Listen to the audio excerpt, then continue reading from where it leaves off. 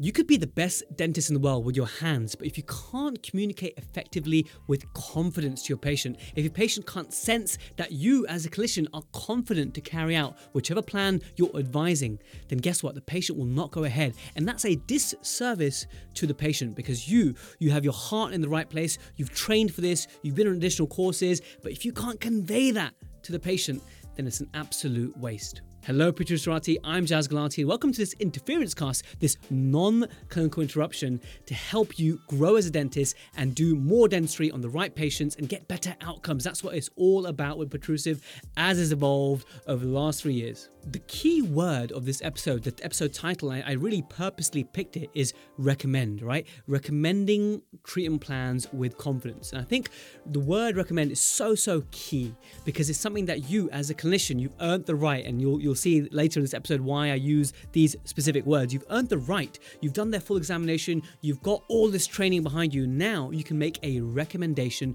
to a patient. And I think a lot of dentists are guilty of not recommending. What I mean by that, I'll just expand a bit, is what if you've just finished your examination and instead of recommending something to a patient, instead of that, you are just splurging out. We can do a filling, we can do a sandwich, we can do a crown, we can do an onlay, we can do this, that, and the other. And then really you give your patients choice fatigue, and you're not really guiding them, you're not advising them, you're basically like trying to give them all this dental knowledge and letting them decide for themselves.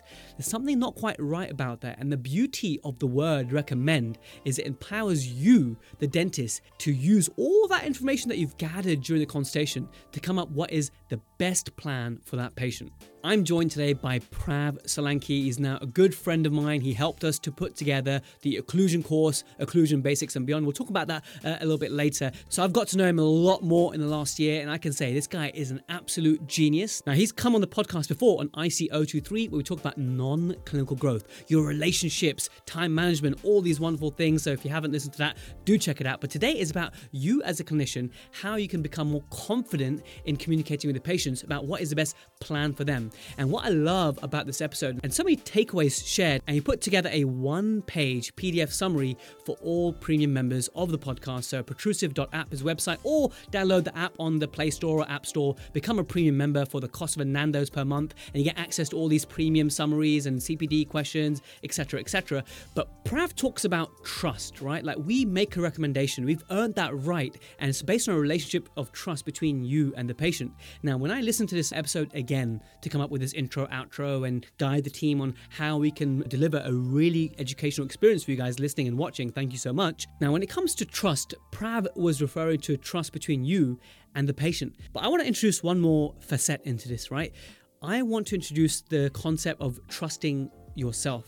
I feel like a lot of young dentists, they doubt themselves, and therefore they don't trust themselves to give the best treatment plan available. So I want to extend this definition. So yes, sales, we talk about, dirty words, sales and whatnot, and why we need to embrace it when we're recommending treatment plans. But it's not just the patient trusting you, but it's you trusting yourself, that with the information that you had available at the time, with the training and knowledge that you have, that you really genuinely chose the best plan for the patient that you could and recommended their options. But ultimately, you want to make a recommendation. I cannot stress this enough. And it's a big part of this episode about making recommendations. If you just literally start making recommendations, if you're not already making explicit recommendations to patients, you will see your treatment plans skyrocket in terms of acceptance. And this podcast will be worth this, 4 or 5 minutes that you're in already. Just the whole 5 minutes of this podcast will be worth everything and more. And maybe this introduction will be all you need from this podcast to really thrive and grow as a clinician. Now, the other themes that we cover in this episode are, do you need to write letters to your patients? And if so, what should that look like? There's a specific format. Those who like to do letters, Prav is very clear on, okay, if you're going to do letters, then make sure you do this one specific step. So we talk a lot about that. As I've already touched on, how can you give the patients all their options without choice fatigue, without overwhelming your patient and just confusing them? We discussed the choreography of the ideal consultation and the treatment plan delivery. And lastly, how we utilize something called Loom. Loom is a software that we use that me and Prav are both passionate about, and how I use it a lot in my communication with my patients. And it's almost replaced letters, or it's the precursor to letter. Because think of it this way, right? Letters take a long time to do. If you're going to do it properly, they do take a long time to do. But a video for me, I just hit record, I go through a patient's photos and whatnot, and then once they've seen that video and they want to definitely go ahead, then I can send them their letter. I haven't wasted my time creating this beautiful letter, and then the patients are, oh yeah, I'll think about it kind of thing, right? So by making this video, it's a wow factor. Patients like, wow, this dentist sent me a video and this dentist was highlighting all these things and this is amazing service. And then when they go ahead with a plan, it gives you the reassurance that, okay, you're going to spend a bit more time now to put their letter together, but it's worth it because now they've accepted the treatment plan because you've covered everything so beautifully in your Loom video. So in the last part of the podcast, we talk about that as well. Now, just before we join Prav Solanki in this killer episode, I just want to make an announcement that me and my wife have had baby number 2. We've introduced to the world Sihan Singh Gulati, and we're just so made up, so happy. I always worried that will I be able to love my second child as much as I love my first child, right? But the moment I saw him, the moment I met him, the moment I held him in my arms, it was just so euphoric. And it's like your heart gets split into 2. So each child gets a piece of you. And so it's a very, very happy time in the Gulati family. And I thank you so much for your well wishes. But I just want to share this news as a personal thing, but I just want to share it with you guys because I know many of you were with me over 3 years ago, almost 4 years ago now, when my firstborn was born. I talked about him on my podcast very in the early days, and now there we are. Baby number 2 has come along. So Sihan Singh Gulati has entered the world, and I'm just so happy that I just want to share that with you. Anyway, let's join the main episode with Prav Solanki. Prav Solanki, welcome back to the Protrusive Dental Podcast. We last had you on non-clinical growth for dentists, and I tell you, Prav, I've had so many messages saying that this was absolutely brilliant. It's really opened their minds to all those things, and you actually influenced me so much. I get now quarterly blood tests done to check my own personal dashboard of my health. So welcome back, my friend. How are you? I'm great, and thanks for having me, Jazz. It's always a pleasure to come back and talk to you. And yeah, it's always a two-way learning experience whenever I speak with you, whether it's about this or something else, right? Whether we're talking about the best occlusion course on the planet, or we're just talking about patient communication, right? There's always learning points. But today's going to be a topic I think is very, very close to my heart, and it's how we can influence the decision making that patients make in a. We've got to preface it with this, right? In an ethical way. I don't think anyone listening to this would ever do it in a unethical way, but it's how we can feel ethical from a mindset perspective, which is important.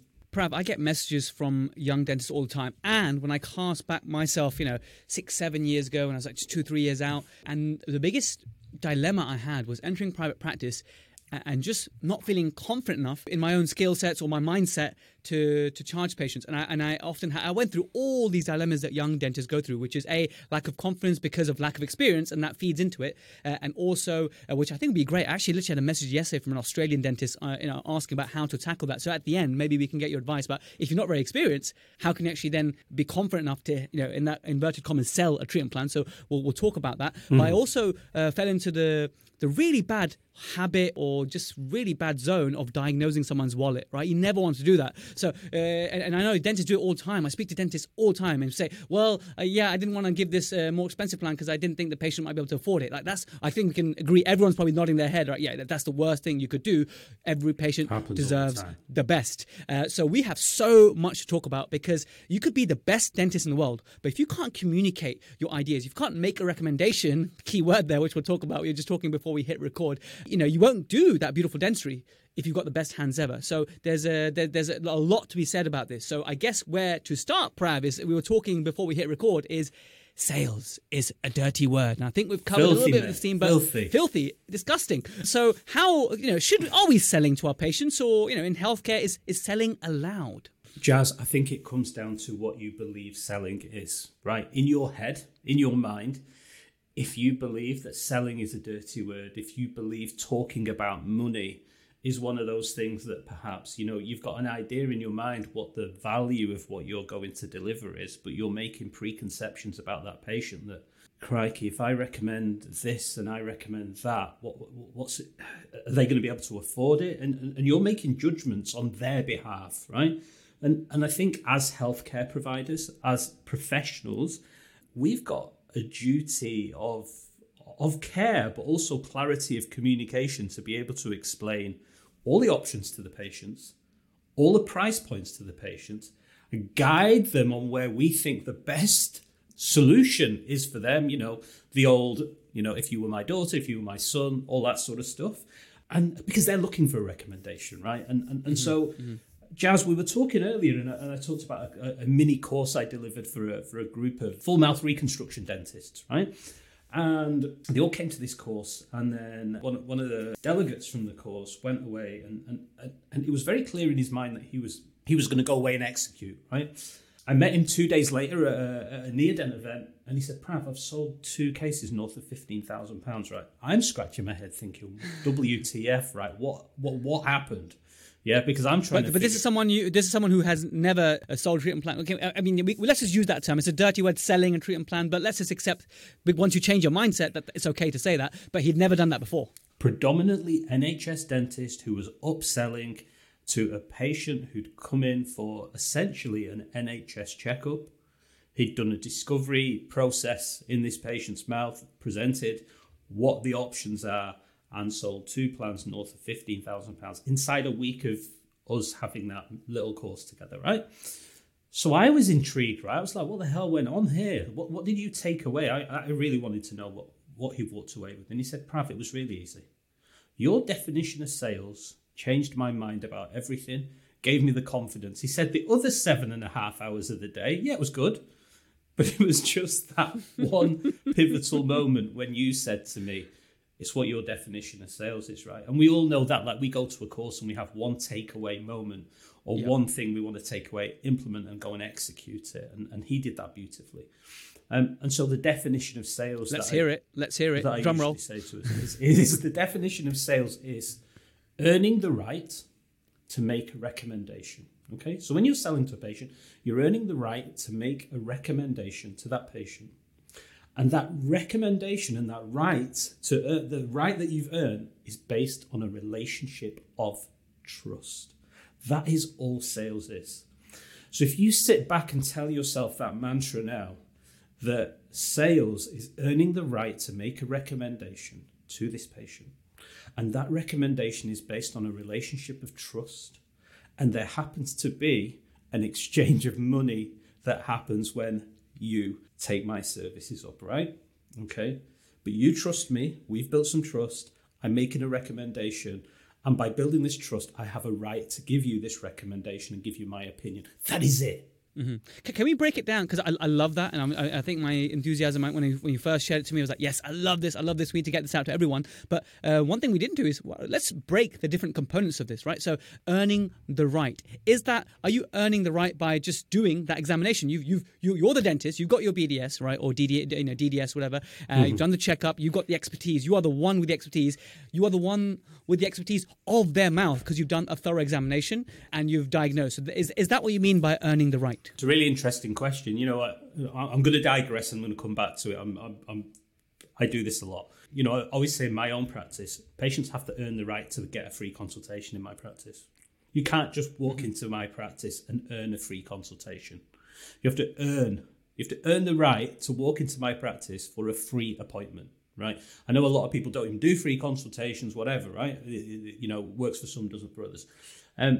But what is that right? How do you earn that right? And there's certain criteria that you need to meet. Okay. I'm thinking, I'm going to second guess you. They need to send you the photos. They need to fill in some forms. They need to give you their email. They need to follow you. I don't know, something like that to make it some sort of return. For us, it's really simple, right? Patient comes in for a free consultation. We have a conversation. They walk out and they thought they could get their teeth straightened for £1,000. You're doing nobody any favours. Nobody any favours, right? Because my time as a clinician, I've just given it for you when there was definitely a mismatch of where the value is, right? It's not the patient's fault that they thought they could get their teeth straightened for £1,000. Don't blame them. It's whoever's passing that information in between. So somebody gets to book into my clinic, they need to hit minimum criteria. Number one, they need to know the price. Really, really important. They need to know the price. and they need to know the range. Okay, so we always say, look, if you're coming in for Invisalign treatment, our prices range from £3,000 to £5,000. Most patients sit slap bang in the middle, but that's what you're looking at. Okay, then they need to get an idea of who they're dealing with. So maybe one or two little USPs about the dentist, right? Where Invisalign's becoming a commodity now, right? What is different about having Invisalign at our practice? So price point, a little bit about us, a deposit.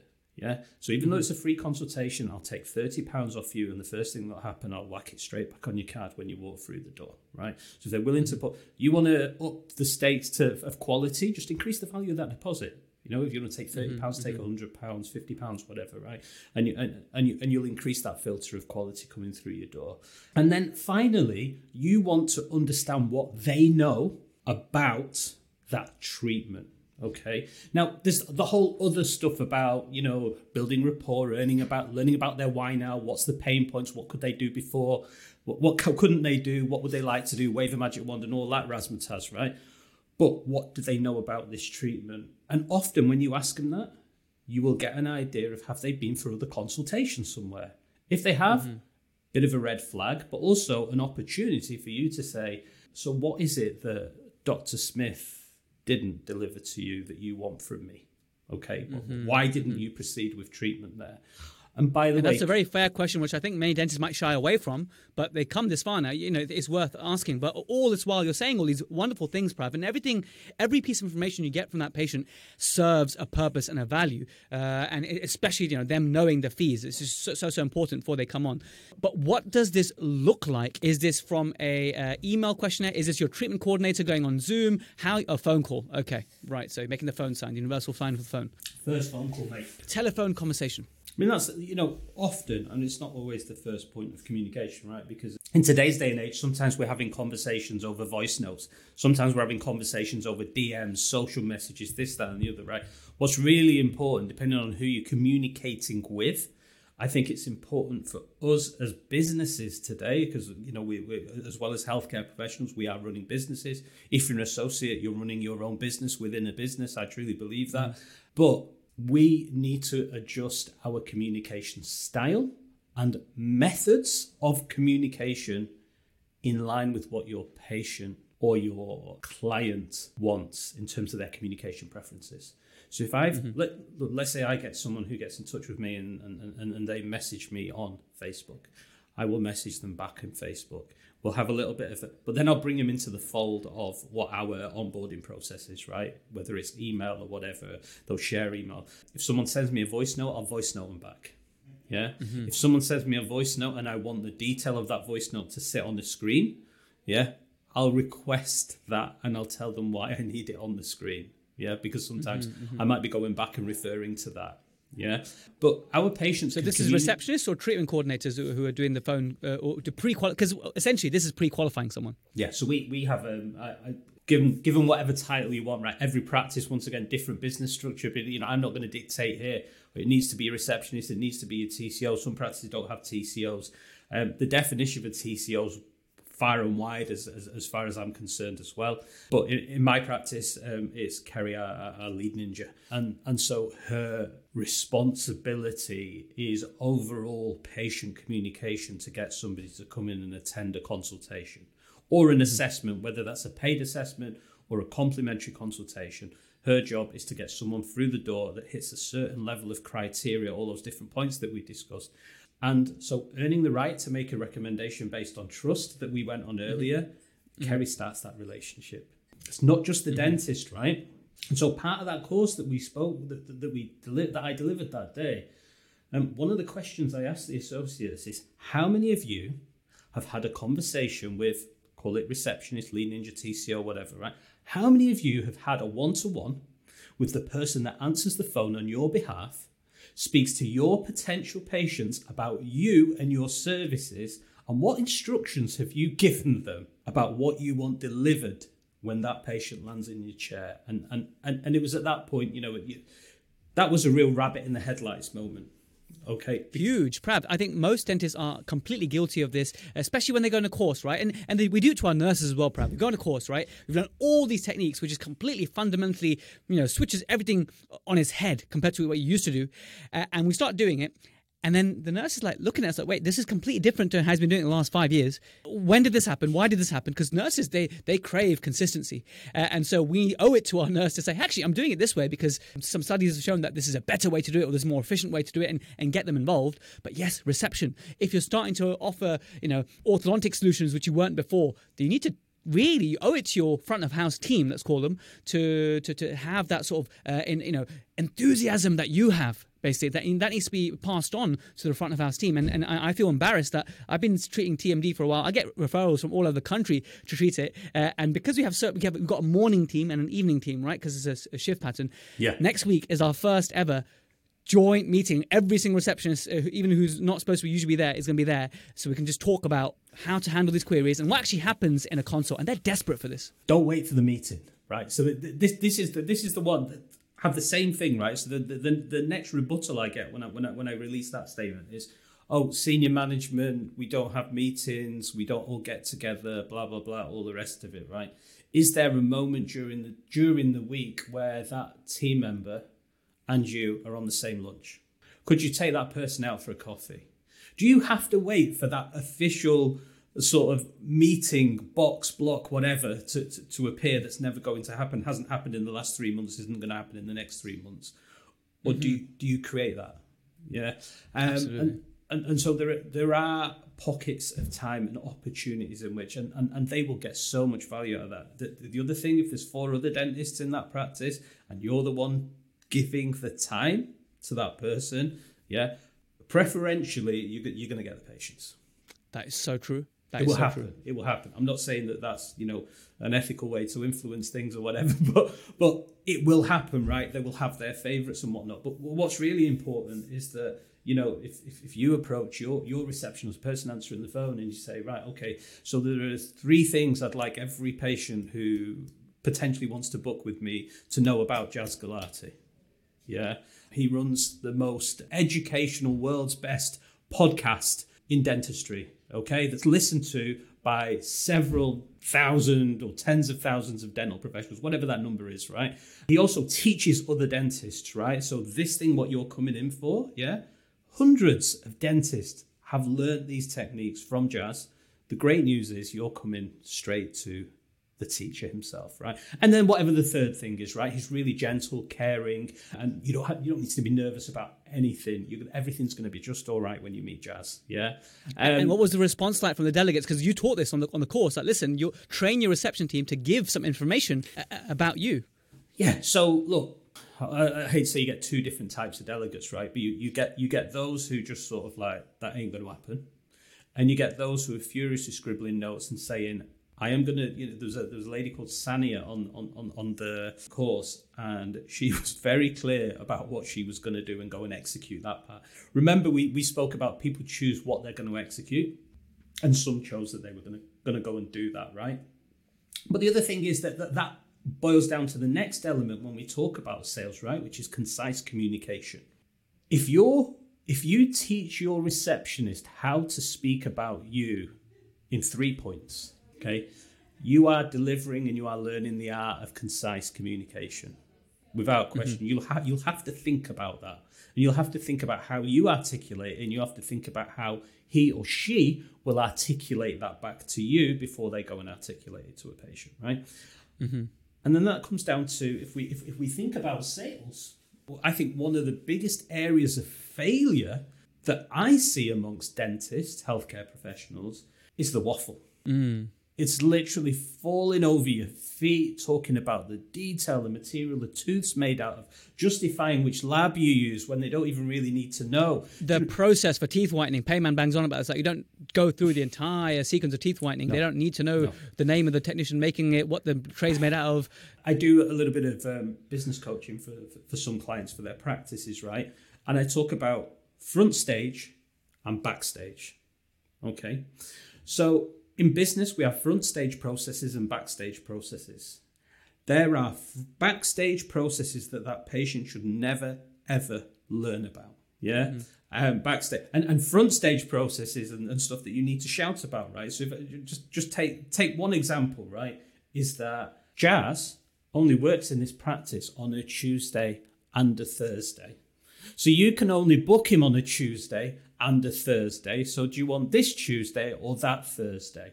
Oh, and he's getting married next week, and he's going to be off for a few weeks, and so that's the reason he can't see you, right? Nobody needs to know that. And there's loads of examples of backstage conversations that I've heard that do not need to be delivered to that patient, right? Yeah. Mm-hmm. Jazz is incredibly busy. And over the next couple of months, I've got these couple of dates available. Which one would you like? So much more powerful and concise and yeah, absolutely. Yeah. And we're cutting out the waffle, and that happens on the phone, that happens in consultations. We want to make the communication concise. So one of the ways in which you can do that is remove all the backstage processes, how the tooth is made, what the whitening process is, all the rest of it, right? You'll get those patients who want to know, but they'll let you know they want to know. Or you'll figure it out in your people skills. I've got an engineer in the room, yeah? They want to know how the springs and the cogs and all the sprockets fit together, right? And you can deliver that. But get the essence of, look, this is your problem. These are the 3 ways I can fix it. This is the way I would recommend that would work best for you. And this is the investment level involved. Okay? And you build the trust and everything. And then go into the detail if you want afterwards, right? And then reiterate that. But Jazz, your thoughts? Hey guys, a few weeks ago, you may remember we launched OBAB, Occlusion Basics and Beyond, the online course, and I've just been blown away by the feedback we're getting. I'm just going to read a recent one out to you on April 23rd, 10:39 a.m. I mean, one of the reasons that I worked with Prav Solanki and the IAS Academy is I wanted to work with the best in the business in delivering an educational experience for delegates. So what I love about IAS, they already have mentorship forums already built up, because what we don't want is to put on a course and not have anywhere a safe place, encrypted place, and just generally a safe environment to discuss cases, right? So IAS have this infrastructure set up already for all their orthodontic courses, and so now they've got the occlusion board, so when you join the course and you have a case to submit, you can submit it and we can mentor you throughout. So mentorship was really important to us, and the way that now underneath each lesson there's a comment section, so you can actually comment and interact. Me and Mahmood daily are replying to the comments as you all learn together. But I just want to share this one comment by Dr. KC. This is brilliant, right? So she said, "This is so great and what I've been craving for a long time. How weird am I? Back in dental school in the early 90s, occlusion was shrouded? Oh gosh, I don't know how to say this word. Shrouded in mystery. Everything went quiet in cons when a Facebook came out in its special cushion. It's just brilliant to have things explained to us as a dentist rather than engineers or physicists. For me, envelope of function was always mysterious, as was guidance, but I feel really excited to get to work tomorrow and start seeing all this. Thank you guys. Fantastic." So that's the feedback we had at the last lecture of Module 1. So Module 1 is our introductory module. We have 5 modules of OBAB. So it's just amazing. So thank you so much, Dr. Casey. And there's loads of feedback and comments that we're getting. So I just want to share that with you guys. So if you guys are ready to learn occlusion online with me and Mahmood and the IAS Academy, head over to occlusion.online. I think it's spot on, because we don't make a recommendation enough. Or a classic example that a young dentist, or lots of dentists, doesn't have to be young dentists, it's just the ones I speak to on Instagram nowadays, they say, "My patient needs a crown." They actually say it to me. Patient really needs a crown here because it's all the textbook features of thin cusps and it's broken down. There's only a certain size a filling, a restoration can be before it's really not appropriate for that tooth anymore. It's a simple thing to grasp. Most dentists know this. But when they're communicating, okay, we can do a crown, which can cost X, or we can do a filling, which can cost X. The filling involves this process. The crown involves that process. Which one would you like? And really, what you've skipped out, what you missed is a good comparison would be if someone's got caries in their teeth, decay, tooth decay. And so most dentists are very confident to say that, okay, you need a filling. Right, and then you're not going to say, well, you need a filling, or we can just, put some fluoride varnish and see you in 6 months, right? We don't say that because we know that's not appropriate for that tooth. It is technically an option, right? A very minimally invasive, negligent kind of option, maybe, but you don't say it. So in the same way, dentists need that confidence that actually, this is my recommendation. You need this because X, Y, Z. And a great tip that Lincoln Harris gave me, which really echoes what you says, Prav, in terms of being concise, is the 3-sentence treatment plan. Like you need to, okay, first we're going to whiten your teeth, then we're going to lengthen them using invisible filling material, and then we're going to protect it with a splint. This is the way we're going to treat you. It will take 4 appointments, and the total fee will be this, and that covers everything. Pause, okay? And then suss out the patient in terms of how much detail. Obviously, you're going to back it up with your written estimate because, anything over a certain amount, you need to really give them more information. Patients deserve more information, but that doesn't have to happen in the surgery. So that's what I'm thinking. Make a recommendation. In fact, the GDC, no matter which country you're in, your regulatory body says, make a recommendation. People skim over that, but we can and should be making a recommendation. Yeah, it says it in the GDC. You should make a recommendation. Mm-hmm. And it is, and we go back to, well, how do you earn the right to make that recommendation? You earn it by building trust with that patient. Okay? And lots of practitioners have been building trust over many years and months and decades for some dentists because they've been seeing the patients every 6 months, every 12 months. And so the level of trust is way up there. However, a patient that walks in off an Instagram inquiry, the level of trust is way down there, and you've got to build that trust before you make that recommendation. And then how do you build that trust, right? It's that rapport building, it's understanding their situation, it's what Kerry did for me beforehand, it's me articulating to the patient that Kerry's passed on this information from me, and I understand that you've been for a consultation here, and one of the things that you didn't like is whatever, right? And I'm going to make sure that isn't an issue here for you, and so on and so forth, right? You build that trust. There's usually a human connection on that in that point. There's social proof. In the last podcast, we talked about inviting our previous patients into the consultation, right? Be that a before and after, be that a Google review that you've printed out, or be that a video testimonial that you print out and say, hey, John, I'd love you to meet Mike. Now, Mike was one of my patients who, same situation like you, years of unfortunately not looking after his teeth, lost them, they become loose. He ended up wearing these partial dentures. And he wouldn't go out. He wouldn't socialise, and he felt very, very, very, very upset about his situation. He was in pain. He couldn't eat the foods he wanted. And just watch his video and see what you think. And let me know if there's any similarities with you. Boom.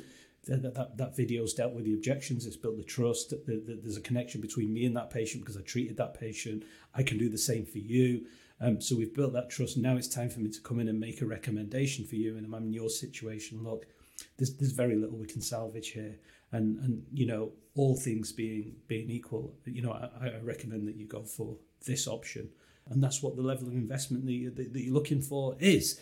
And with different patient groups, or Jazz, you spoke about values. There's a certain value you need to go above, and then they need a written treatment plan, and they need this letter and all the rest of it. There's probably a regulatory reason as well that you need to document everything and put everything in writing, right? Absolutely. But once again, the way I've spoke about how do you deliver the communication now, right? It's the same thing in the written word, okay? How do you deliver a letter? Does your letter go into so much detail? I've seen treatment plans this thick. But you know why that is, right? Go on. The letter, and this is something Corey Ferran taught me. He's prolific for doing the best letters ever. He's the best, very detailed, very thick wads basically. And I don't know if he's changed his process, and hat tip to Corey Ferran for all he does in dentistry. But he says that, look, this letter, the patient, I want them to read it and understand it, but really it's for the lawyers. It's for the patient, but it's also written for the lawyers as well. So everything is foolproof.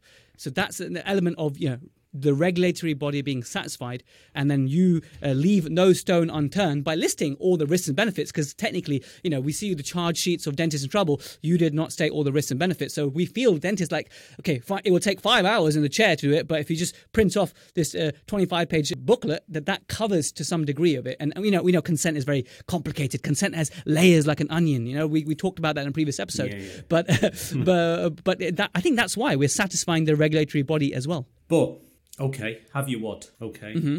But the first 2 pages... Yes, the executive summary. It should be a thing of beauty. Yes, agreed. That's lovely. Conciseness, bulleted information, whatever that is. And Look, I've spoke to one of the things that I'll speak to a new client about is take me through your patient journey, right? And part of that patient journey, let's get to the point where you're delivering the consultation, right? So everything's happened before that. Your patient journey, you've delivered the consultation, and now that patient needs a treatment plan. Can you explain to me how you deliver the treatment plan to the patient? The differences between how dentists deliver treatment plans, and I'm not just talking about their verbal skills or their sales skills, but actually the methodology of delivery, the means of, whether it's a FedEx or a DPD or an email or whatever, right? The method of delivery is very different. Inconsistent. Even amongst a practice, every associate will do it differently, right? And even that dentist himself or herself will do it inconsistently, right? Guilty as charged. Yeah. So then we look at, okay, well, let's just forget about inconsistency within and think about inconsistency across the industry, right? Some dentists will do a PDF and email it to the patient and cross their fingers and toes. Mm-hmm. Some dentists will get the patient back and present the treatment plan to the patient and book in what's called a letter chat or a treatment plan. That's something that I do quite a bit with my bigger cases, yes. Some will ask another team member to just get this over to the patient. Some, it will go out by, Royal Mail or whatever in the post, to the patient. In a gold envelope with perfume on it. Wax seal, whatever, right? And so there are numerous different ways in which treatment plans can be delivered. But the interesting thing is when I sit down and ask that dentist and say, so you've emailed that treatment plan, what's if it went into spam? What's your contingency for that plan? And then that same rabbit in the headlights moment, right? And some will say, oh, but we phone the patients afterwards to see if they've got it. Okay, cool. What's if it went to voicemail? Mm-hmm. How many times would you phone that patient? Would you text that patient? Would you email that patient? Have you told the patient you're expecting, I'm going to write to you and it will be on this day? No, because your life is so busy that you actually don't even know when you're going to get that treatment plan out. That's a common problem for dentists that I see is that, Tuesday nights I'm doing my treatment plans, I haven't quite got around to this, right? I'm going to get this treatment plan out tomorrow. I'm going to do it the next, I'll do it next Tuesday now. And time passes, right? You've done all the hard work in building the trust and everything. You just need to get this out. Patient gets cold. And then where do you go with that? One of the most successful ways, I think, of delivering treatment plans the easiest way to explain this is maximizing your output, but minimizing your time. So I'm liking where this is going. I think I'll tell you where I'm going. The gold standard is you get the patient in and you block out time in your diary. Okay? Yeah. And you get the paper, but that requires a lot of time and energy, right? But recording, and Jazz, I know you're a Loom fanatic, as am I. Huge. Yeah. I record probably about 20 to 40 Loom videos a day. And I know you do a lot as well, Jazz.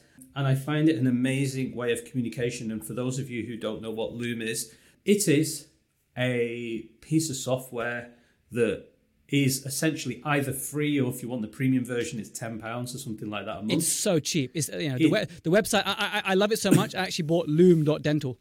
And basically, it's my affiliate code, basically, because I'm recommending to everyone, just go to loom.dental. I think every dentist use it. Loom.dental, there you go, right? And buy it. But try it out for free first, right? Try it out for free. I don't think there's a single reason why you wouldn't buy it, but you've got to execute, right? So just explain for those dentists who you're going to explain what it is, right? How it's actually used. Yep. Yeah. So what Loom is a piece of software. You press a button on your browser, Chrome or whatever it is, and it records your screen. At the same time, it records your voice. And if you've got a webcam, it can record your face. And you can put your face anywhere on that page you want. Yeah, you can stick it in the corner, here, there, wherever. You can make it bigger, smaller, whatever, right? And I think when you're delivering a treatment plan, now picture this. Your treatment plan's there. You can wave your mouse around on the screen. You could annotate the screen, and you are there in your personality, right? And you're saying to that patient, okay, Prav, it was an absolute pleasure to meet you a couple of days ago. So from, the conversation that we had and the problems that you're experiencing, the key problems being A, B, and C, I've got 3 key ways in which I can help you. And here's option 1. And you've got a picture of their teeth on the screen. You wave your mouse around and you go, oh, well, this is what we can do with this. And this is what we can do with that. And you say, for this solution, this is how many appointments, and this is what it's going to cost. For this solution, Now, I'm going to send you the rest of this document as well, which has got all the detail about the risks and the blah, blah, blah, and all the rest of it, right? And I'm going to send you a PDF of that. Once you've received this video and watched it, just tell me that you want the PDF. So I know you've received this video, and I will email the PDF to you. It creates a touch point. It creates an interaction. Creates interaction. And why am I not sending the PDF directly? A, I want engagement. B, I want to know they've watched the video, although Loom will tell me that. So that saved me before, that I love the fact that, when a patient watches my Loom, I'll get an email saying, Mr. Smith has watched your video. And imagine if you start doing it in the way that I do it, my consent process is you need to know this, really important for consent. And I'll talk a little bit more about consent in a moment. But if they haven't seen that, for me, they haven't consented. Because sometimes I go over a compromise option. Okay, what we're doing is very fringe, very compromise. And therefore, you need to understand everything. So if they haven't seen that video, I know that doesn't satisfy my consent level. So I like the medical legal aspect of it. And just like you mentioned, Prav, with consent, how you said in your Loom, you're to pretend Loom to the patient as you were describing it, saying, I'm going to send you this PDF. I think consent has to be individual. Right, for that patient, sure. Right? Yeah, your individual risk. So there might be 50 different risks of a line of treatment, but there's one or two which is really significant for that patient. And the Loom allows me to go, okay, there's about 50 risks, but number 24 and number 48 are really relevant to you because you've bashed your tooth before. There's something called resorption which can happen, and so that's really important. And your tooth could discolor, blah blah blah. And you've really now individualized consent. So you've got to bear that in mind. So that's why I love Loom.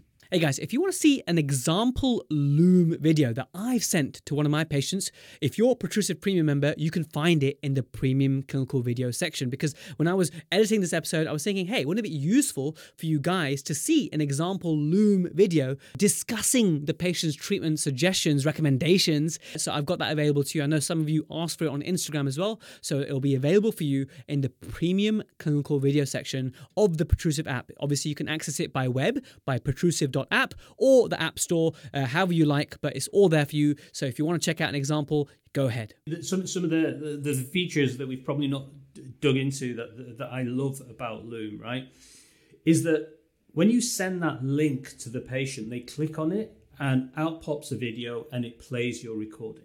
The moment they play that recording and they stop playing that recording for whatever reason, you get an email saying your Loom video has just been watched by such a body, right? If they've got a Google account and they're logged into it, you get the details of who's watched it. The other important thing that you get is you get details on how much of it they've watched. Have they watched I didn't know that.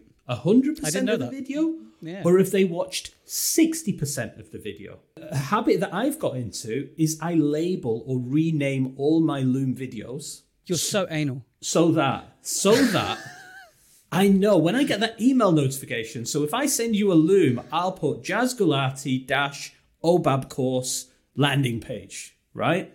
So as soon as I get a notification pop up, I don't even need to know, right? I know straight away with the notification I get, Jaz has just watched that video about this that I sent him. Bosh, done. Because I've labeled all my video. The moment I record the video, I retitle it. So the notification I get back tells me a story. Right, really simple.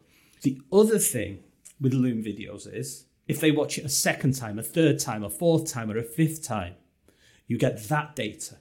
If somebody else watches it, it will tell you this Loom video has been watched by 2 people, 3 people, 4 people.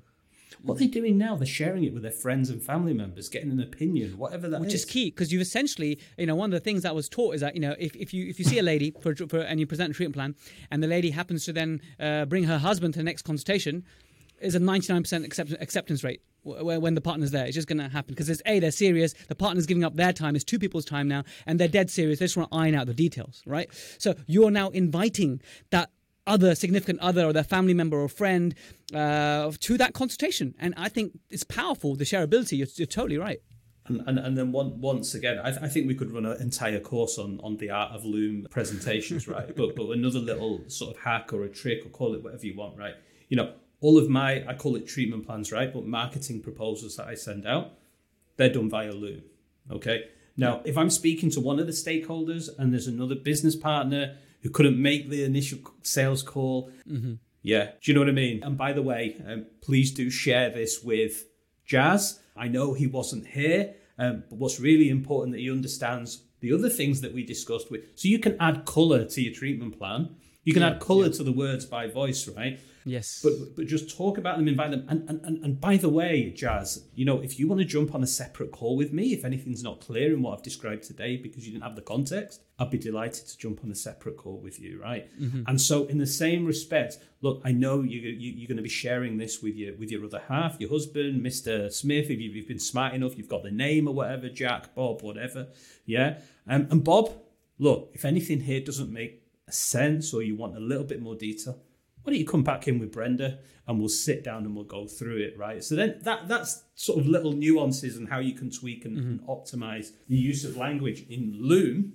But I think it's a wonderful tool. If you're worried about security, you can password protect every Loom video with a separate password, okay? Mm-hmm. So all my proposals I send out, I password protect them. Mm-hmm, mm-hmm. I tell them what the password is, and so why do I do that? First of all, they've got to jump through another hoop to access that Loom video. Okay, and the other thing I think about is if somebody accidentally just clicks on the video, starts playing it, but they're not in the mind frame or the headspace to watch the whole video, they'll watch 60% of it, right? But if I put a password in there, and one last bit of advice is I tell them how long the Loom video is in the message. Here's a 4-minute video I made for you, Mr. Smith. Yeah. Link. Mm-hmm. So they know how much time they need to invest in watching it, find the headspace, put the password in, off they go, and you know who's watched it. This is a very personalized way to do a letter. It's a video letter. It's very personal. It's very shareable. It's very unique. And every single patient I've sent this to, they've always commented like, wow, thank you for your thorough explanation. I really understand. No one's ever communicated with me in this way. That's why I've been hooked on Loom. It's brilliant. Before we summarize this episode, because I want to, the IC038 messaged me saying, we like it, Jazz, when you just go over the bullet points because sometimes there's so much information overload. So We'll do that in just a moment. But is there any other point you want to make on the follow-up conversation? Because you mentioned, okay, things get lost, they don't listen to voicemails and stuff, and that element is important no matter how you communicate that follow-up sequence. Any other comments you want to make on that? We're talking specifically about treatment plans, right? And yes. how we can be following up with that, or how we should be following up with that, right? So once we've earned the right and the trust to make a recommendation, we've made a recommendation. That recommendation is going to be concise, and it's also a treatment plan that the nurse and the reception team are already familiar with. You are known in your practice for delivering that treatment plan because you've had those conversations with the front of house. Mm-hmm. And now you send that treatment plan out via, let's say, loom.dental or any other way that you want, your written one, any way you like, basically. And then what other tips and advice that perhaps I haven't mentioned here just now that we glossed over? Or the microphone is yours, my friend. Well, I think we could talk at length. We could do a whole another episode about the nuances of the conversation that happen when you're delivering that treatment plan. How to talk money, how to break money down into lowest common denominators.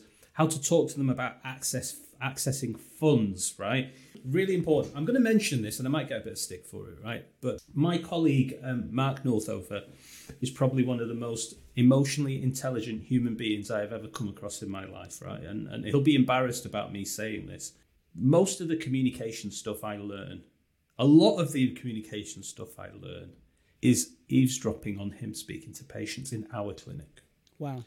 And the words that come out of his mouth are a thing of beauty, and it's not through any sales training.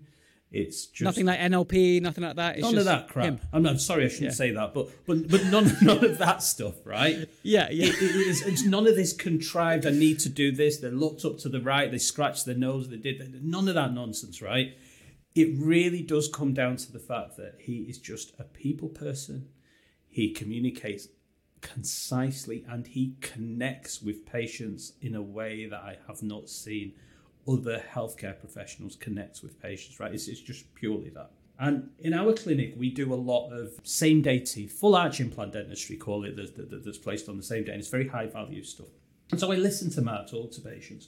And we had this patient who'd failed finance, and we had another one who had a deposit, and they had the means to pay the finance, but they'd failed or whatever, right? Matt's a problem solver. He really is. So you think at this point, I'm going to give you the solution now, and then you're going to think flipping heck, but then we'll go back to the definition of what sales is, right? And I know what you're going to say. You told me a story before, so everyone get your mandibles ready because it's going to drop. Mark asked this patient to remortgage their house to pay for their implants. Okay? But it's that's the shock statement, right? Yep. But actually, when I asked Mark, I said, Mark, I've never ever heard anyone ask a patient to remortgage their house to pay for their teeth. Where did that come from? And he said, Prav, this patient really wanted this treatment. Mm-hmm. They just needed to understand where their possible sources of funding are. Yep. So we have finance, we have money in the bank. I asked, are you a homeowner? Have you got equity in that house? I think the cheapest access to money, maybe you need to speak to your broker, would be to perhaps just take some money, some equity out of your house. And that could be a way. And you know what? The patient was absolutely delighted and over the moon that he'd made that suggestion, because neither another dentist nor that patient would have ever thought about that solution. And that patient is super happy, eating their steak, smiling, in a great relationship. I've seen the video testimonial of this patient. He looks great and he's so happy, you could tell. Yeah. So look, access to funding, I think that's where we're going. But we spoke about follow-up. And what's really important about follow-up, right, is that the patient who comes in and has a treatment plan from you today, Jazz, may be ready to proceed with treatment tomorrow, may be ready to proceed with treatment in 3 months, may be ready to proceed with treatment in 12 months or 2 years' time. Mm-hmm. And that's the long and short of it, right? We have slow, middle, and fast lane bias in my dictionary, right? And so those patients who are ready to transact in 2 years but not today, we can either view them as time wasters or we can see them as patients that are not quite ready to transact yet, but let's stay in touch. Right. Mm-hmm. And so there's numerous different ways in which you can do that through emails, newsletters, sharing case studies and success stories every couple of months, giving them a quick call and saying, hey, Prav, I know now's not the right time. Do you know what? Level with that patient, right? Because if you have built that trust and you have made that recommendation and that patient feels comfortable enough to tell you, Prav, not now, but when the time's right, I ain't going anywhere else. I ain't going anywhere else, right? And then you turn around to that patient and say, is it okay if I just give you a call every couple of months? See how you're doing. Share a few case studies with you that we've completed that we're proud of. Would that be okay? Yeah, absolutely. So we've got our follow-up sequence, and then you can either do that through some kind of CRM system, you can have a spreadsheet, a Google Sheet, whatever, right? You maybe ask ChatGPT to tell you the best way to do it. But yeah, I'll tell you something I do actually, which is very on that same vein, is patients who I've made a treatment plan for that in my heart of hearts, I think they'd really benefit from, but it's a lot more than what they expected. Mm-hmm. And they're interested, but maybe this is not the best year for them. I see them for the checkup 6 months later, and I said, "Oh, remember we had that conversation? Is that something that you're still interested in?" And they say yes, but maybe now's not the time. I said, "Listen, when you're ready, I'll be ready." And then this one sentence, which I think dentists should be saying, we don't say enough, is that I love doing this kind of work. I let them know I love doing this kind of work. That one sentence, and I know that's not a tactic, that's not a thing. No. I generally do love that work, and I when they are ready, then I've been sympathetic to the scenario, empathetic. Like, when you're ready, I'll be ready. But also, you know what? I bloody love it. And they'll want to go to someone who loves doing that kind of work. Absolutely, and I think we've covered all the key elements that we wanted to. I'm sure there's a few missing pieces to the puzzle that we have. We obviously need to learn more from you. You did a one-day thing for these reconstruction dentists. You also did a one-day just the elevator pitch for the dentists and how to change their mindset, because ultimately everything we talked about is underpinned by mindset, right? And so the way we think about sales, the workflows in your practice. Are you doing any more of these training days? I do have some coming up. So with in collaboration with the IS Academy, I've got 2 courses coming up this year. I think the dates for one of them has been set, but they've not gone live yet. So one of them is a TCO course. And I think, what I wanted to put together is a TCO course that's non-clinical. I ain't going to teach you how to take photographs. I'm going to teach you how to scan, and I'm going to teach you how to look in a patient's mouth. But I'll teach you how to communicate in the best possible way to get that patient over the line, right? Yeah. And call that, let's just call that sales. Mm-hmm. And then another course that we were speaking about at the Academy that will go live this year is one called Phone School. And phone school is pretty Love much the name. It's a Ronseal statement, right? It does what it says on the tin. And it's the art of conversations on the phone, what the ideal sales call looks like, what the ideal customer service call looks like, what the objections sound like on the phone. And then we're just designing now sort of the workflow of the course. But one of the things we're talking about is the delegates that register, some of them will have the opportunity to allow us to record calls coming into their practice. Mm-hmm. Live mystery feedback, shopper. and but instead of a mystery shopper, we're going to play those calls back in front of the whole audience and coach them on them. And we will also probably do a couple of live calls to some of the delegates' practices during the course to get some instant sort of feedback, right? Instant red faces. But you know what? This is the way I look at it. Those that volunteer to have their practices, call it exposed, right? Because look, if you call my practice today, I guarantee you that we'll make some mistakes as well. Yeah, we're all always improving, right? They'll get the most out of the course.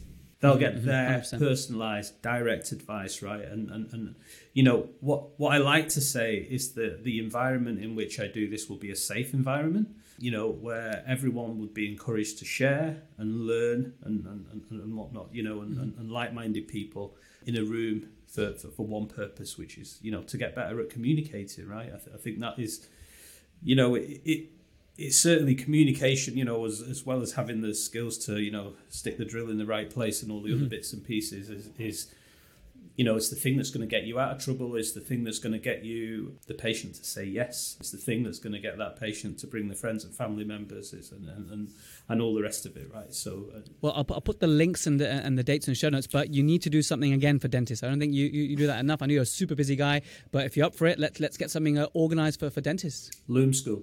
I love that. Actually, people will actually find that really valuable. We should consider that. I think Loom School. I'm evangelical about Loom because I think it's one of the tools that has, in my agency, has saved me days every month. Because when you're recording a screen and you're pointing at something and you're saying, move this here, do that there, or even communicating via voice rather than typing, saves me a ton of time. I also have accountability because I know that person's watched it. Brad, honestly, no. We all love Loom here. So for those of you who hadn't discovered Loom before, now's your time to check it out. We covered a lot of ground here. Thank you so much, Brad. We talked about being concise. We talked about doing it in a way that the patient will understand, doing it in a way that your team are on board, different ways of communicating, and just changing your mindset about the definition of sales. So I will reach out to you, try and twist your arm to actually do some live training for dentists again. I'll get you back on that. I know you're mega busy, but man, thank you so much for making time. I really appreciate it, Brad. Pleasure, Jazz. Thanks for having me. Really enjoyed it today. Well, there we have it, guys. Thanks so much for listening all the way to the end. I mean, there was a lot of different themes covered here, which is why we have the executive one-page summary for all Protrusive Premium members to download. And of course, you can also answer some questions to get your CPD. Why not, right? I don't think we do enough CPD in the non-clinical stuff. So I think this will be golden. So if you want to answer some questions, get your certificate, please do that on the Protrusive app as well. And of course, if you like the idea of Loom, check out loom.dental and make a video, make a practice video. I think for free, you can use it. It's like a 5-minute limit. A lot of my videos end up being more than 5 minutes, which is why I pay, I don't know, like $70 a whole year to make unlimited videos. It's also how I communicate with the Protrusive team through Loom videos. So thanks so much for listening all the way to the end. Check out loom.dental. But lastly, if you want to learn from Prav, I believe he's got some courses at the end of the year for dentists, 2023, December, but also the one for TCOs and phone calls, etc. So I'll put that all in the show notes for you to check out how you can learn more from that man, Prav Solanki. Thank you again. I'll catch you in the next episode.